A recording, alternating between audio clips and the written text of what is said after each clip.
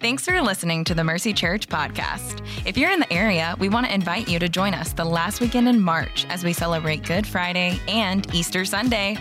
Good Friday services will be at 6 p.m. on Friday evening, and then on Sunday morning, we invite you to join us for a time of worship, a message, and baptisms. Bring your friends, your family, and if you feel so led, invite your coworker, cashier, or barista to join you. Services will be held at regular service times at all campuses. To learn more, visit mercycharlotte.com/events. Again, that's mercycharlotte.com/events.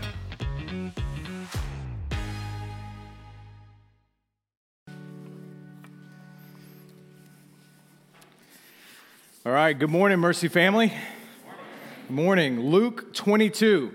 Luke 22, if you got your Bible, go ahead and make your way there. If not, I'll have it on the screen for you. We're going to talk today about regret. About regret. How many of us have, if we're honest, have something in our past that we regret doing, regret saying? Show of hands, even if you're at home watching online, just own it right there, right? Like I remember on my wedding day, we had a staff member get married yesterday, and on my wedding day, I had this just feeling come over me, and my groomsmen, I don't know what they were doing. They should have just kept my phone far away from me, and that morning I was like, you know what? The song that I'm supposed to dance with my mom to, I don't like that. I want to change that. I know what I'll do. I'll call my bride on my wedding day to talk about my mom, right? That was a terrible mistake, and definitely regretted it rather instantly, and have many other things, right? We've all done it, what the most common way, the last words of a redneck before they die, it's like, hold my beer, right? It's always this regret. All of us experience it one way or another. Those people who say, well, I live life with no regrets because everything I've done has helped me become the person that I am today. It's the most selfish thing I've ever heard, right? Like, what about all the things that you've done and all the ways you hurt other people with those things that help you become the person that you are, right? We all experience regret. If we're just a little bit caring, we've got some regrets for things we've said and things we've done. And today we're going to talk about regret, how it does come at some point or another. And when it does, it'll send you down one of a couple paths.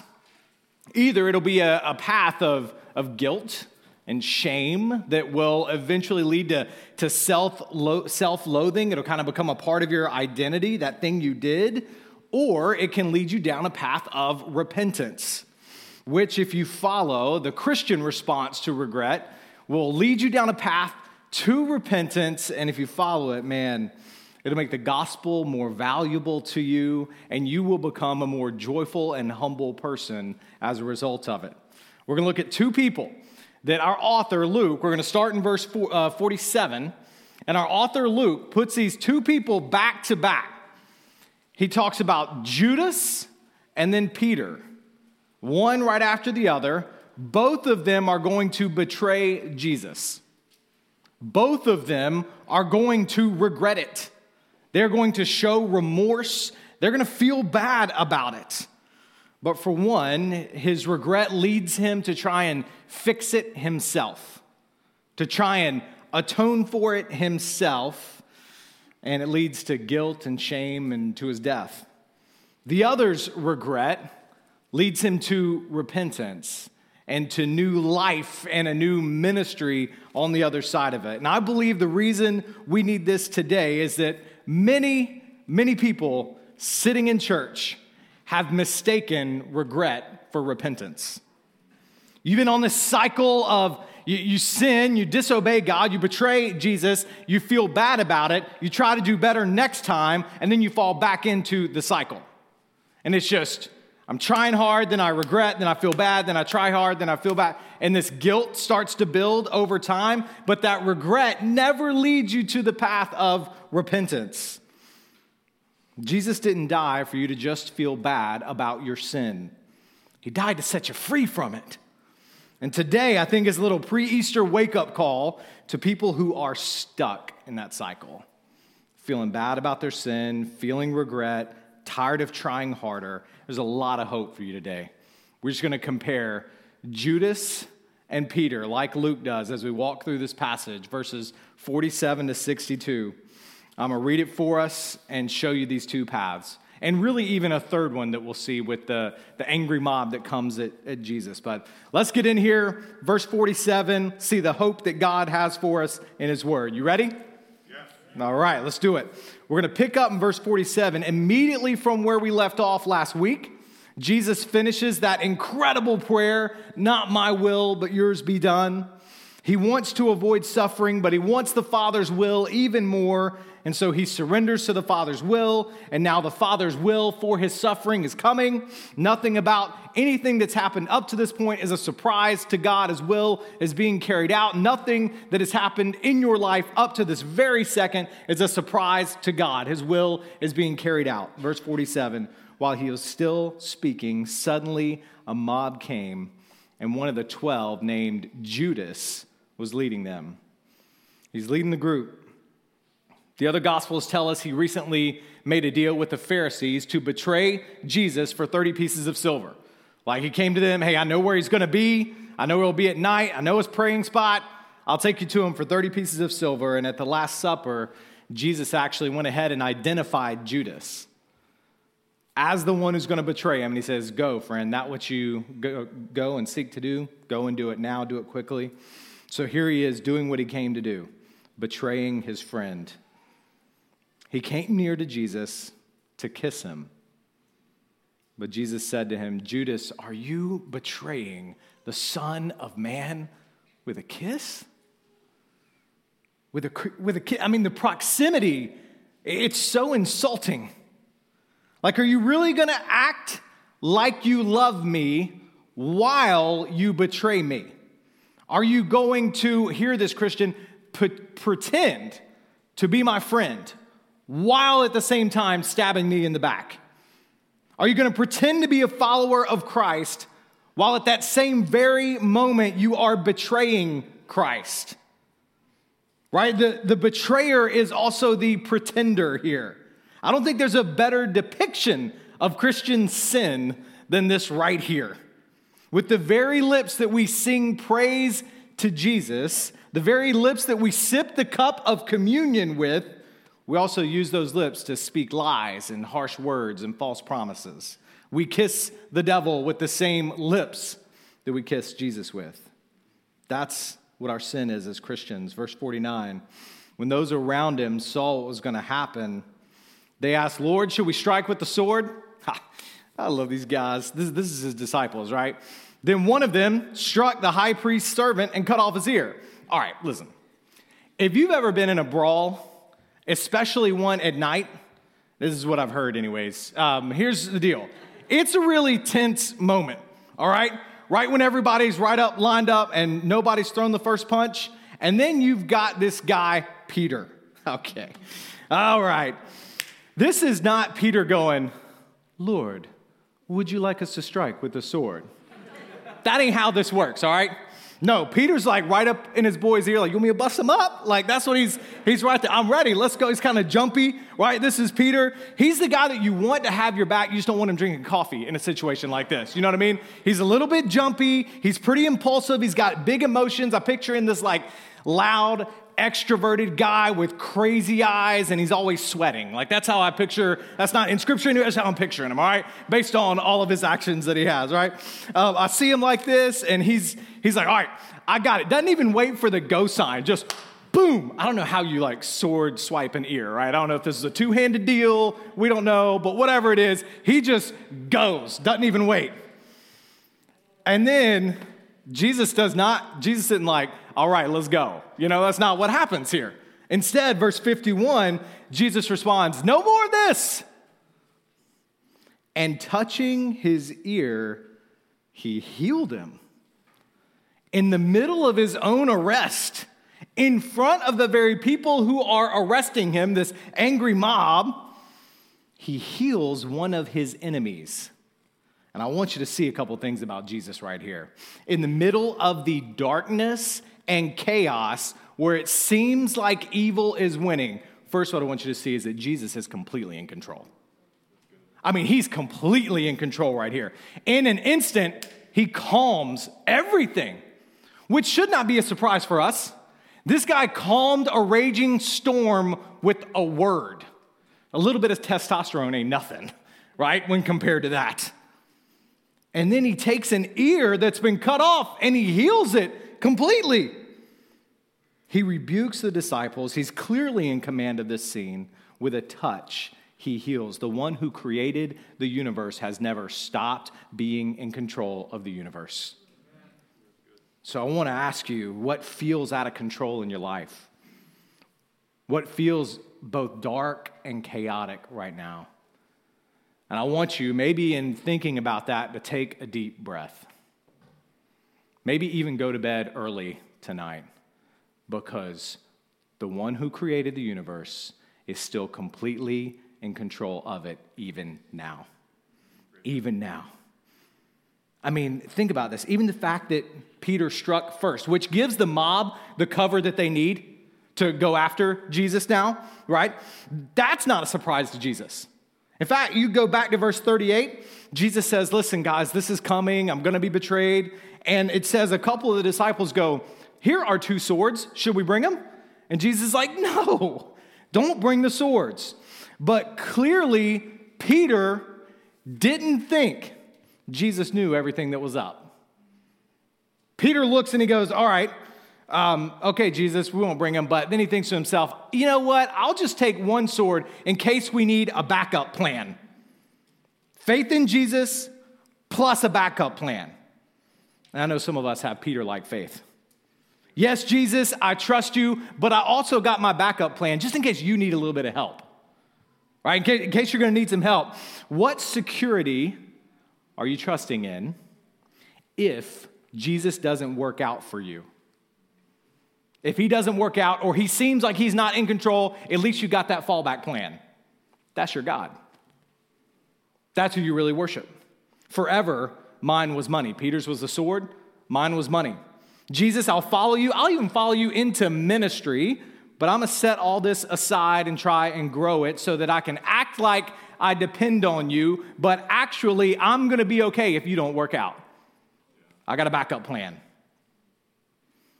Man, here's the other thing that's all over these passages, though. Not only is he fully in control, which means you can fully trust him and fully surrender to him and go to him without a backup plan, what I think you see right here, and it's all over these passages, is that he is full of grace. He's fully in control, but he's full of grace. The guy that Peter slices up, his name is Malchus. All right, can you imagine the whirlwind of emotions that this guy goes through? He's there to arrest this guy. Then he gets his ear chopped off, and then he gets healed. Like bang, bang, bang, all at the same time. Man, that's a range of emotions, all right? That's an experience you remember. Jesus heals him, man. What grace. When Paul writes in Romans 12, bless those who persecute you, where do you think Paul got it from? He gets it from moments like these where Christ heals his enemies. He gets it from Christ who says, when your enemy strikes you, turn the other cheek to him. What he does with Malchus is a vivid foreshadowing of what he does for us on the cross. Father, forgive them. He takes on the sins of the very people that put him up there. He's so full of grace. And if you can stop and see the grace of Christ in this moment, by the way, a moment that Peter and Judas are both watching. They're both seeing this whole thing play out. And if you can see that grace, it's going to help you process and receive the gospel of grace, the announcement of grace that Christ offers to you. He is in control. He's full of grace. Verse 52. Then Jesus said to the chief priests, the temple police, and the elders who had come for him, have you come out with swords and clubs as if I were a criminal? Every day while I was with you in the temple, you never laid a hand on me. But this is your hour, the dominion of darkness. He's not a criminal. It's not that he's breaking laws. Y'all, it's that they hate him. They hate his claim to authority. They hate how he is a threat to their power because they can't control him. This is most non-Christians. This is some Christians. There are some people out there that are genuine, like secular humanists that think there's no God, religion is a construction of humans that aren't strong enough to deal with reality on their own. That is some people, but that's not who's out here arresting Jesus in the darkness. It's the religious ones who know who he is, and instead of seeing him as Messiah that they surrender to, they see him as a threat. As a threat. They thought they had God all figured out. They had God neatly packaged in such a way that they could act like their lives are blessed by God while remaining fully in control of their lives. And here comes Jesus claiming he's the one in authority, and he's in charge of their lives. Y'all, I wonder if sometimes we want to crucify Jesus ourselves because of what a disruption following him would bring into our lives. This is your hour, the dominion of darkness. And by the way, let me say this. Just because it's their hour doesn't mean it isn't God's hour. This is big. Just interpretively speaking, God didn't say, well, for this hour, I'll back away. I'm no longer in control. No, in fact, the hour of darkness becomes the very thing that we're going to celebrate in a couple of weeks called Good Friday. Because God, still fully in control, used their darkness to bring about our redemption. Their hour is like, it's like he's saying, it's your turn, yes, to take center stage, but just because they're on the stage doesn't mean God isn't in the director's chair. He owns the theater. It's all his. And so if you feel darkness right now, maybe it's like a suffering darkness where you've been hurt or you've been wounded, or maybe it's like your own sin, like you're spiraling in your own betrayal of Jesus. I want you to know that just because darkness is center stage does not mean that God has left the director's chair. He's still completely in control, and he's still full of grace, even now.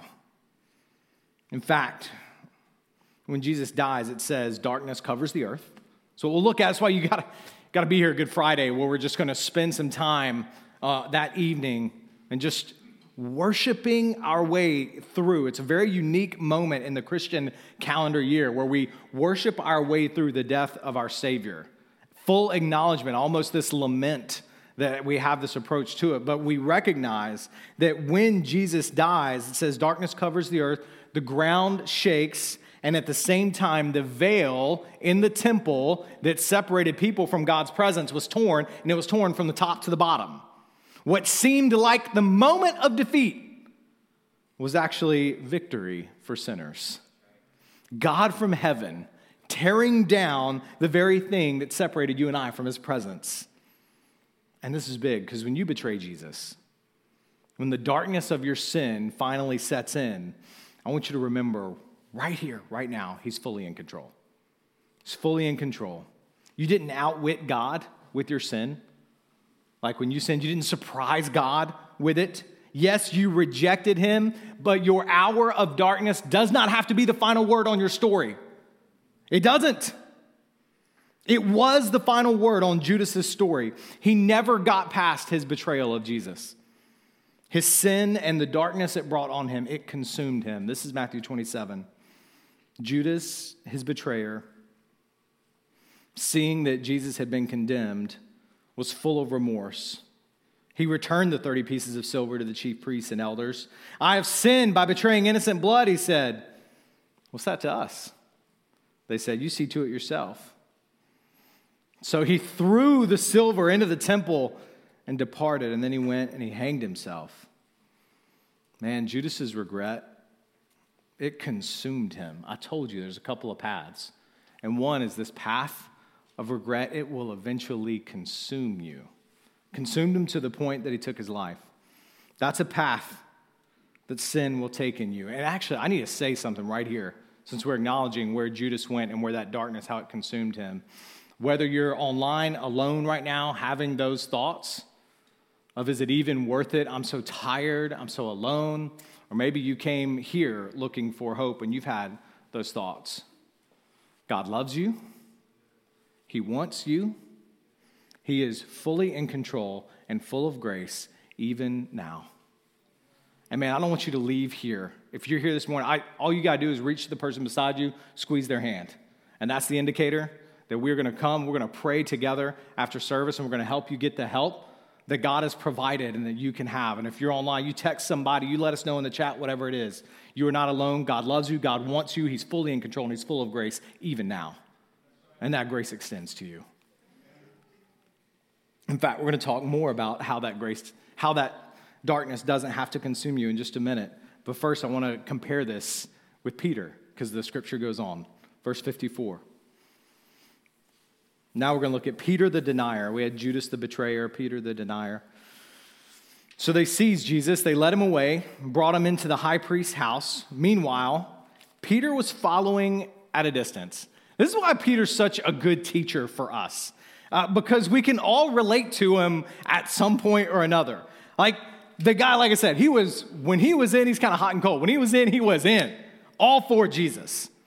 And then what he thought was an act of loyalty, Jesus turns on him and rebukes him, which was not the first time this had happened. There was an earlier time where Jesus was talking, he said, listen, I'm going to be betrayed by the chief priests, the scribes, and the elders, and it's going to lead to my death. I'm going to go and die for you. And Peter goes, that's not how it's going to be, Jesus. This will never happen to you. And Jesus whips around and he says, Peter, get behind me, Satan. Like, that is a rebuke, all right? Stinging. And both of these, what's interesting is what happens in both of those cases is that Peter cannot accept that Jesus is going to die for his sins. He thinks it needs to be the other way around. On top of that experience, they're at dinner earlier, and the passage that we didn't look at a few weeks ago because we started right after it because I knew we were going to get here to this conversation with Peter. Look at this. This is Luke 22. If you look up just a little bit in your Bible, starting in verse 31, he says, Simon, look out. Satan has asked to sift you like wheat, but I've prayed for you that your faith may not fail. And you, when you have turned back, strengthen your brothers. The Lord, he told him, I'm ready to go with you, both to prison and to death. Let's go, ride or die. I tell you, Peter, he said, the rooster will not crow today until you deny three times that you know me. So here's Peter. He thinks he's being loyal to Jesus. I mean, you catch that? Like, this is a loyal guy, but Jesus keeps saying and doing things that do not make sense to his expression of loyalty. It's almost like Jesus is rejecting him, like just when he's trying to be loyal to Jesus.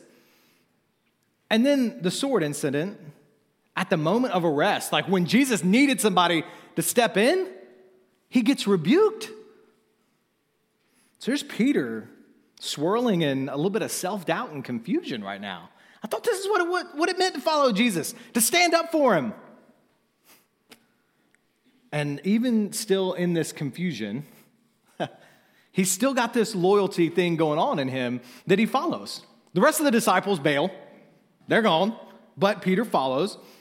But he's confused. He's unsure about what's going on, what it means to follow Jesus because he's been rebuked. Perfect time for the enemy to sift him like wheat. So let me just read these next few verses, 55 to 60. Watch them unfold for you. They lit a fire in the middle of the courtyard, sat down together, and Peter sat among them. When a servant saw him sitting in the light and looked closely at him, she said, this man was with him too. But he denied it.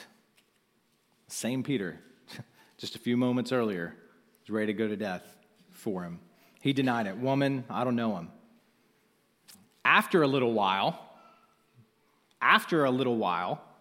someone else saw him and said, you're one of them too. Man, I don't know how exactly you pronounce it. I am not, Peter said. About an hour later, another kept insisting, this man was certainly with him since he's also a Galilean. Like they're spotting and they're figuring it out.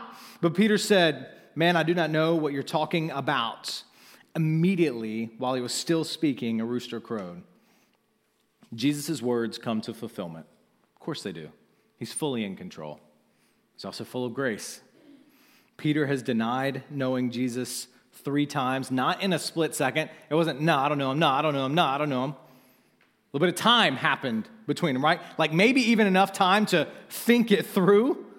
Now, we don't know what's going on in Peter, so there's no use in any further conjecture. We do know what happens next. Verse 61, the Lord, you notice how the Lord turned and looked at Peter. So Peter remembered the word of the Lord, how he had said to him, before the rooster crows today, you will deny me 3 times. And he went outside and he wept bitterly. He locked eyes with his friend, with the one that he had betrayed. He had vehemently, convincingly lied to this group multiple times. Repeat offender. Can anyone relate? You keep spinning those webs of lies. You keep digging a hole, not really sure how this whole thing is going to pan out. But then plain and simple, the Lord looked at him. The Lord looked at him, and this is a look that Peter realizes, I have sinned. Right? That's that look that says, man, I see what I have done, because I'm looking in the eyes of the one that I have betrayed. But what I also want you to see is that this is a look of love. It says, Peter, I'm going to the cross for that very act you just did. That very thing. That's why I'm going. Because that sin separates you from God the Father. That breaks the breaking of relationship that Peter felt right there. Y'all, that is the breaking of relationship that all of us have as a result of our sin. And that look is a look that we recognize our sin as a rejection of God, but it is also a look of love. This is, I'm going to pay for that sin. Both Peter and Judas sin against Jesus. Both of these sins are betrayals. Both of them feel bad about it. Judas was full of remorse. Peter wept bitterly. Both regretted what they did, but right there, their paths diverge. One of them was consumed by regret. Another let regret lead to repentance and found new life and even new ministry on the other side. That's the 2 ways to respond to your sin today. I'd actually say there's a third. I'm going to show you the path of Judas and the path of Peter, but I feel like I want to acknowledge the path of the Pharisees. They're like, you know what? When I sin, I'm going to ignore it. I'm going to pretend like nothing has happened. I'm going to push it all down, and I'm actually just going to go on about being self-righteous and judging others for their sin instead of dealing with my own. And that's a path a lot of Christians take. And some of the most judgy, self-righteous, churchy people that exist are ones who have just been trying to avoid dealing with their own sin and allowing the grace of Christ to come in and warm them, because when it does, you become a more humble, joyful, grace-centered person as a result. But let me show you the way of Judas and the way of Peter. The way of Judas is to be consumed by regret and try and fix it yourself. When Judas felt regret, he tried to fix it. And there's a part of this, by the way, that we applaud. There's something good and ethical about this. Trying to make amends, we'll call it horizontally, between yourself and other people, that is good and right. He went, tried to make it right, tried to give the money back, but the Pharisees wouldn't take it. And even if they would have taken it, it wouldn't have changed what he had already done. He had sinned against Jesus, and while giving back the money might be honorable, no amount of restitution can undo what has been done.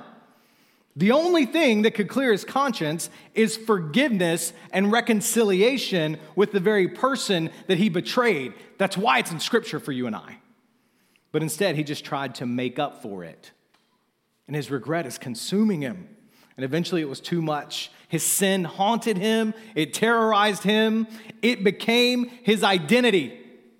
He couldn't take it. And this is what the enemy loves to do with us in our sin. It becomes our identity, and I know it because I see people still trying in their own strength to atone for sins that they committed 20 and 30 years ago. Like there's a guy, he messed up at his job, he gets fired, and now he carries that failure label with him everywhere he goes. He works like a dog because he will not be a failure again. He will not let people down again. He messed up. He did the wrong thing. He did something. And he's like, I'm never going to do anything like that again. I'm always going to be successful. I'm never going to fail, make a mistake again. Look, I'm all about learning from mistakes. I'm talking about your past mistakes, though, consuming you. And you're still trying to make up for them.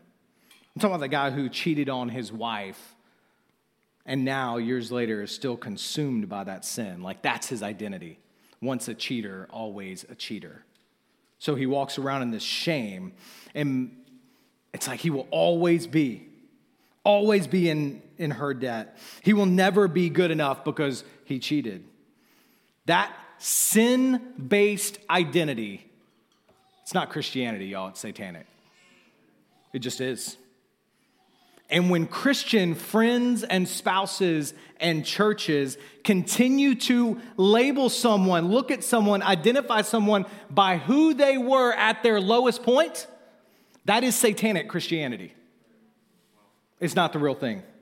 It's not the gospel. And that mindset leads to churches that aren't following the Holy Spirit. They aren't evangelizing the lost because the primary emotion the people in those churches connect to spiritual things is regret. My Catholic friends that I know call this Catholic guilt. I don't have any background in the Catholic Church, but those that do, they say, we walk around feeling bad about what we did, that cycle. Feeling bad about what we did, try to do better for a little while, then mess up, and then feel bad, and then do better again. That's not repentance, that's just remorse. That's regret. I feel bad about my actions. I feel bad that my actions had negative consequences. That's sadness. There's nothing distinctly Christian about feeling bad that your actions hurt others. That's just regret. Doesn't make you a Christian. All it means is that that just means you're not a psychopath, all right? That you feel bad that you hurt others. That's all that means, all right? The question is, what does that regret lead you to next? Judas never repented. He never sought forgiveness from Christ. He tried to fix it himself. And eventually, regret will define you if you don't do anything about it. And you'll just become probably one of two things. You'll become totally numb to the things of God, or you will become an emotional roller coaster. It's the way of Judas. By the way, it's also the way of the world. A world without a concept of forgiveness and new life, genuine forgiveness, genuine new life in Christ, that's a world that gives birth to cancel culture. You did what when you were 8 years old? Nope, we cannot trust you now. I don't care how much you say you are sorry. I don't care how much of the silver you give back. How much you say you've changed. Once a racist, always a racist. That's the gospel of culture. Don't you ever sin. And by the way, we're going to keep changing the definition of sin on you, but don't you ever sin. Don't you ever do anything wrong. And if you do something wrong, you can never do anything about it. You can never change. There's no future for you. There's an entire cancel industry making sport of hanging people for their sins. They are culture's Pharisees. You'll never be able to pay them enough silver to satisfy them. What a wonderful antidote the gospel is to cancel culture. The Apostle Paul was a racist and a murderer. He found new life in Christ. He didn't forget his sin. He was humbled by it, and he walked appreciative of grace because of it. Hang on, let's get to Peter. This will help even more. The way of Peter, let regret move you on to repentance. Like I said, your feeling of regret is human. I would say it's right. I think it's actually a great thing that the Lord has supplied in us to light a spark to lead us to repentance. It should be a step on the way to the foot of the cross. If you feel regret for what you've done, that is God putting something inside of you to lead you to the foot of the cross. The difference between Peter and Judas was what Christ spoke over Peter. It was verse 32. I've prayed for you that your faith may not fail. And when you have turned back, that's what repentance is. It is literally in Scripture, it is a turning back to Christ, a turning away from sin and turning towards Christ. When you have turned back, strengthen your brothers. When you have turned back, when, not if, when, because Jesus was always in control and always full of grace. He knew Peter had a hope beyond his sin. He knew he had a hope beyond his sin. And when you turn back where? Back to following Jesus. This is the difference between regret and repentance. Regret keeps you looking at you. Repentance causes you to look at Christ. Regret defines you by what you have done. Repentance defines you by what Christ has done. Regret says you are your sin. And repentance says you were dead in the trespasses and sins in which you once walked. But Ephesians 2 says, but God, who is rich in mercy because of the great love that he had for us, made us alive with Christ even though you were dead in your trespasses. You are saved by grace. By grace you are saved. See, regret will hear grace in sermon after sermon, but can't receive it because it keeps whispering, but I, you don't understand, but I. Repentance sees sin fully for what it is and says, but God. That would be my destiny, but God. Judas is absorbed by what he has done. He should be grieved by his sin. He should be grieved by it. But the Apostle Paul says, 2 Corinthians 7:10, this is one to write down. This would be like, man, the interpretation of this whole scene will be 2 Corinthians 7:10. Godly grief produces a repentance that leads to salvation without regret. But worldly grief produces death. Worldly grief over your sin, it makes you consumed by it. Repentance means turn from your sin. Christ died for it. He paid the price. Why are you still walking around with your 30 pieces of silver trying to find somebody you can pay off for your sin? You can't pay your sin debt. He's done it. And salvation, as hard as this is to receive, salvation is a gift. And today you can walk free. You can walk free. You can lay that burden down. Oh, some of you need the gospel of grace. You started in it. And Judas was a follower of Jesus for a while. But maybe for a long time now, you've been trying to, even though you started in grace, we Christians do this. We try to then justify ourselves in our own strength after a time. Oh, yes, we should make amends with one another. But I'm telling you, repentance, let's just use vertical and horizontal. Repentance vertically, reception of forgiveness will lead us to genuine repentance instead of empty words and hoping that we get approval for a little while and then we'll try in our own strength not to do it again. It will lead to a genuine change of life. I want you to hear the words of Scott Stuart Townend. He wrote a hymn in 1995, but it's one of those that it's like a hymn that you would think was written by the Puritans hundreds of years ago. He said one of the verses that inspired the hymn was 1 Peter 2:24. 1 Peter 2:24. I want you to see Peter's words first. Peter, our Peter, he himself bore our sins. His sins. He felt it. He betrayed him. He himself bore our sins in his body on the tree, so that having died to sin, we might live, and we might live for righteousness. And then he says, and you know he felt it, by his wounds you have been healed. You've been healed by it. It's not just a transactional thing that happens in the gospel when you receive grace. The Spirit of God comes and heals you. Peter, undeserving of new life, was healed. Healed. He looked at Christ. He was healed by love. That love that says, yes, you're a sinner. And finally, you see it. That's why I'm here. To pay your ransom so you can be healed. New life. Receive it. Townend wrote this hymn called How Deep the Father's Love for Us. You've been around church for a long time. Maybe you sang it. Second and third verses. Behold the man upon a cross, my sin upon his shoulders. Ashamed I hear my mocking voice call out among the scoffers.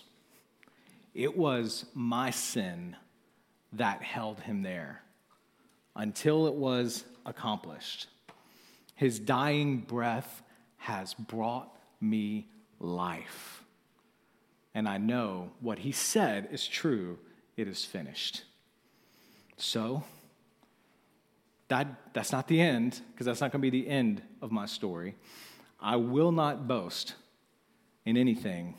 No gifts, no power, no wisdom, not walking in my own strength, not boasting in that. I will boast in Jesus Christ, his death and resurrection. Why should I gain? Why? That's Peter. Why should I gain from his reward? I cannot give an answer. But this I know. This is the announcement of Christianity to you. It's the gospel of grace to us today, church. This, I know it with all my heart. His wounds have paid my ransom. And that's what I celebrate today. Celebrate it. So we're going to take communion together as a way to close this. What else could we do? Respond in communion. If you're online with us, we're going to have a song sung over us here, and then we're going to take communion in the middle of that. So as the song is played, I want you to go ahead and grab your elements, and you can take that during the middle of the song. For those of you in the room, we're going to lead you in taking that in just a moment. I want you to get into a posture of prayer as our team gets set up here. And I want you to practice repentance now. I hope you feel regret, remorse, like both Peter and Judas, remorse for your sin. But now I want you, with this posture of humility and prayer before God, say, God, I believe that you died to pay for my sins. So I'm not going to try to pay for them anymore. No, I'm going to yield. I'm going to let this feeling bad, this remorse, this regret, I'm going to let it lead me to repentance. I'm turning from that sin. And I'm receiving grace today. Some of you might be doing that for the first time. You've never received salvation. This is what salvation is. It's forgiveness of your sin and new life in Christ. He paid for your sin on the cross. He rose again, defeating death. Say, God, I believe it, and I receive grace today. I'm done trying to earn it. I receive it. Christian who's been trying to earn God's favor, even though you started in grace, come back to grace today. God, I receive your grace. Yes, he's going to call you to making some things right in his strength, not in yours. He's going to call you to walking in new life, yes, but it starts with you and him.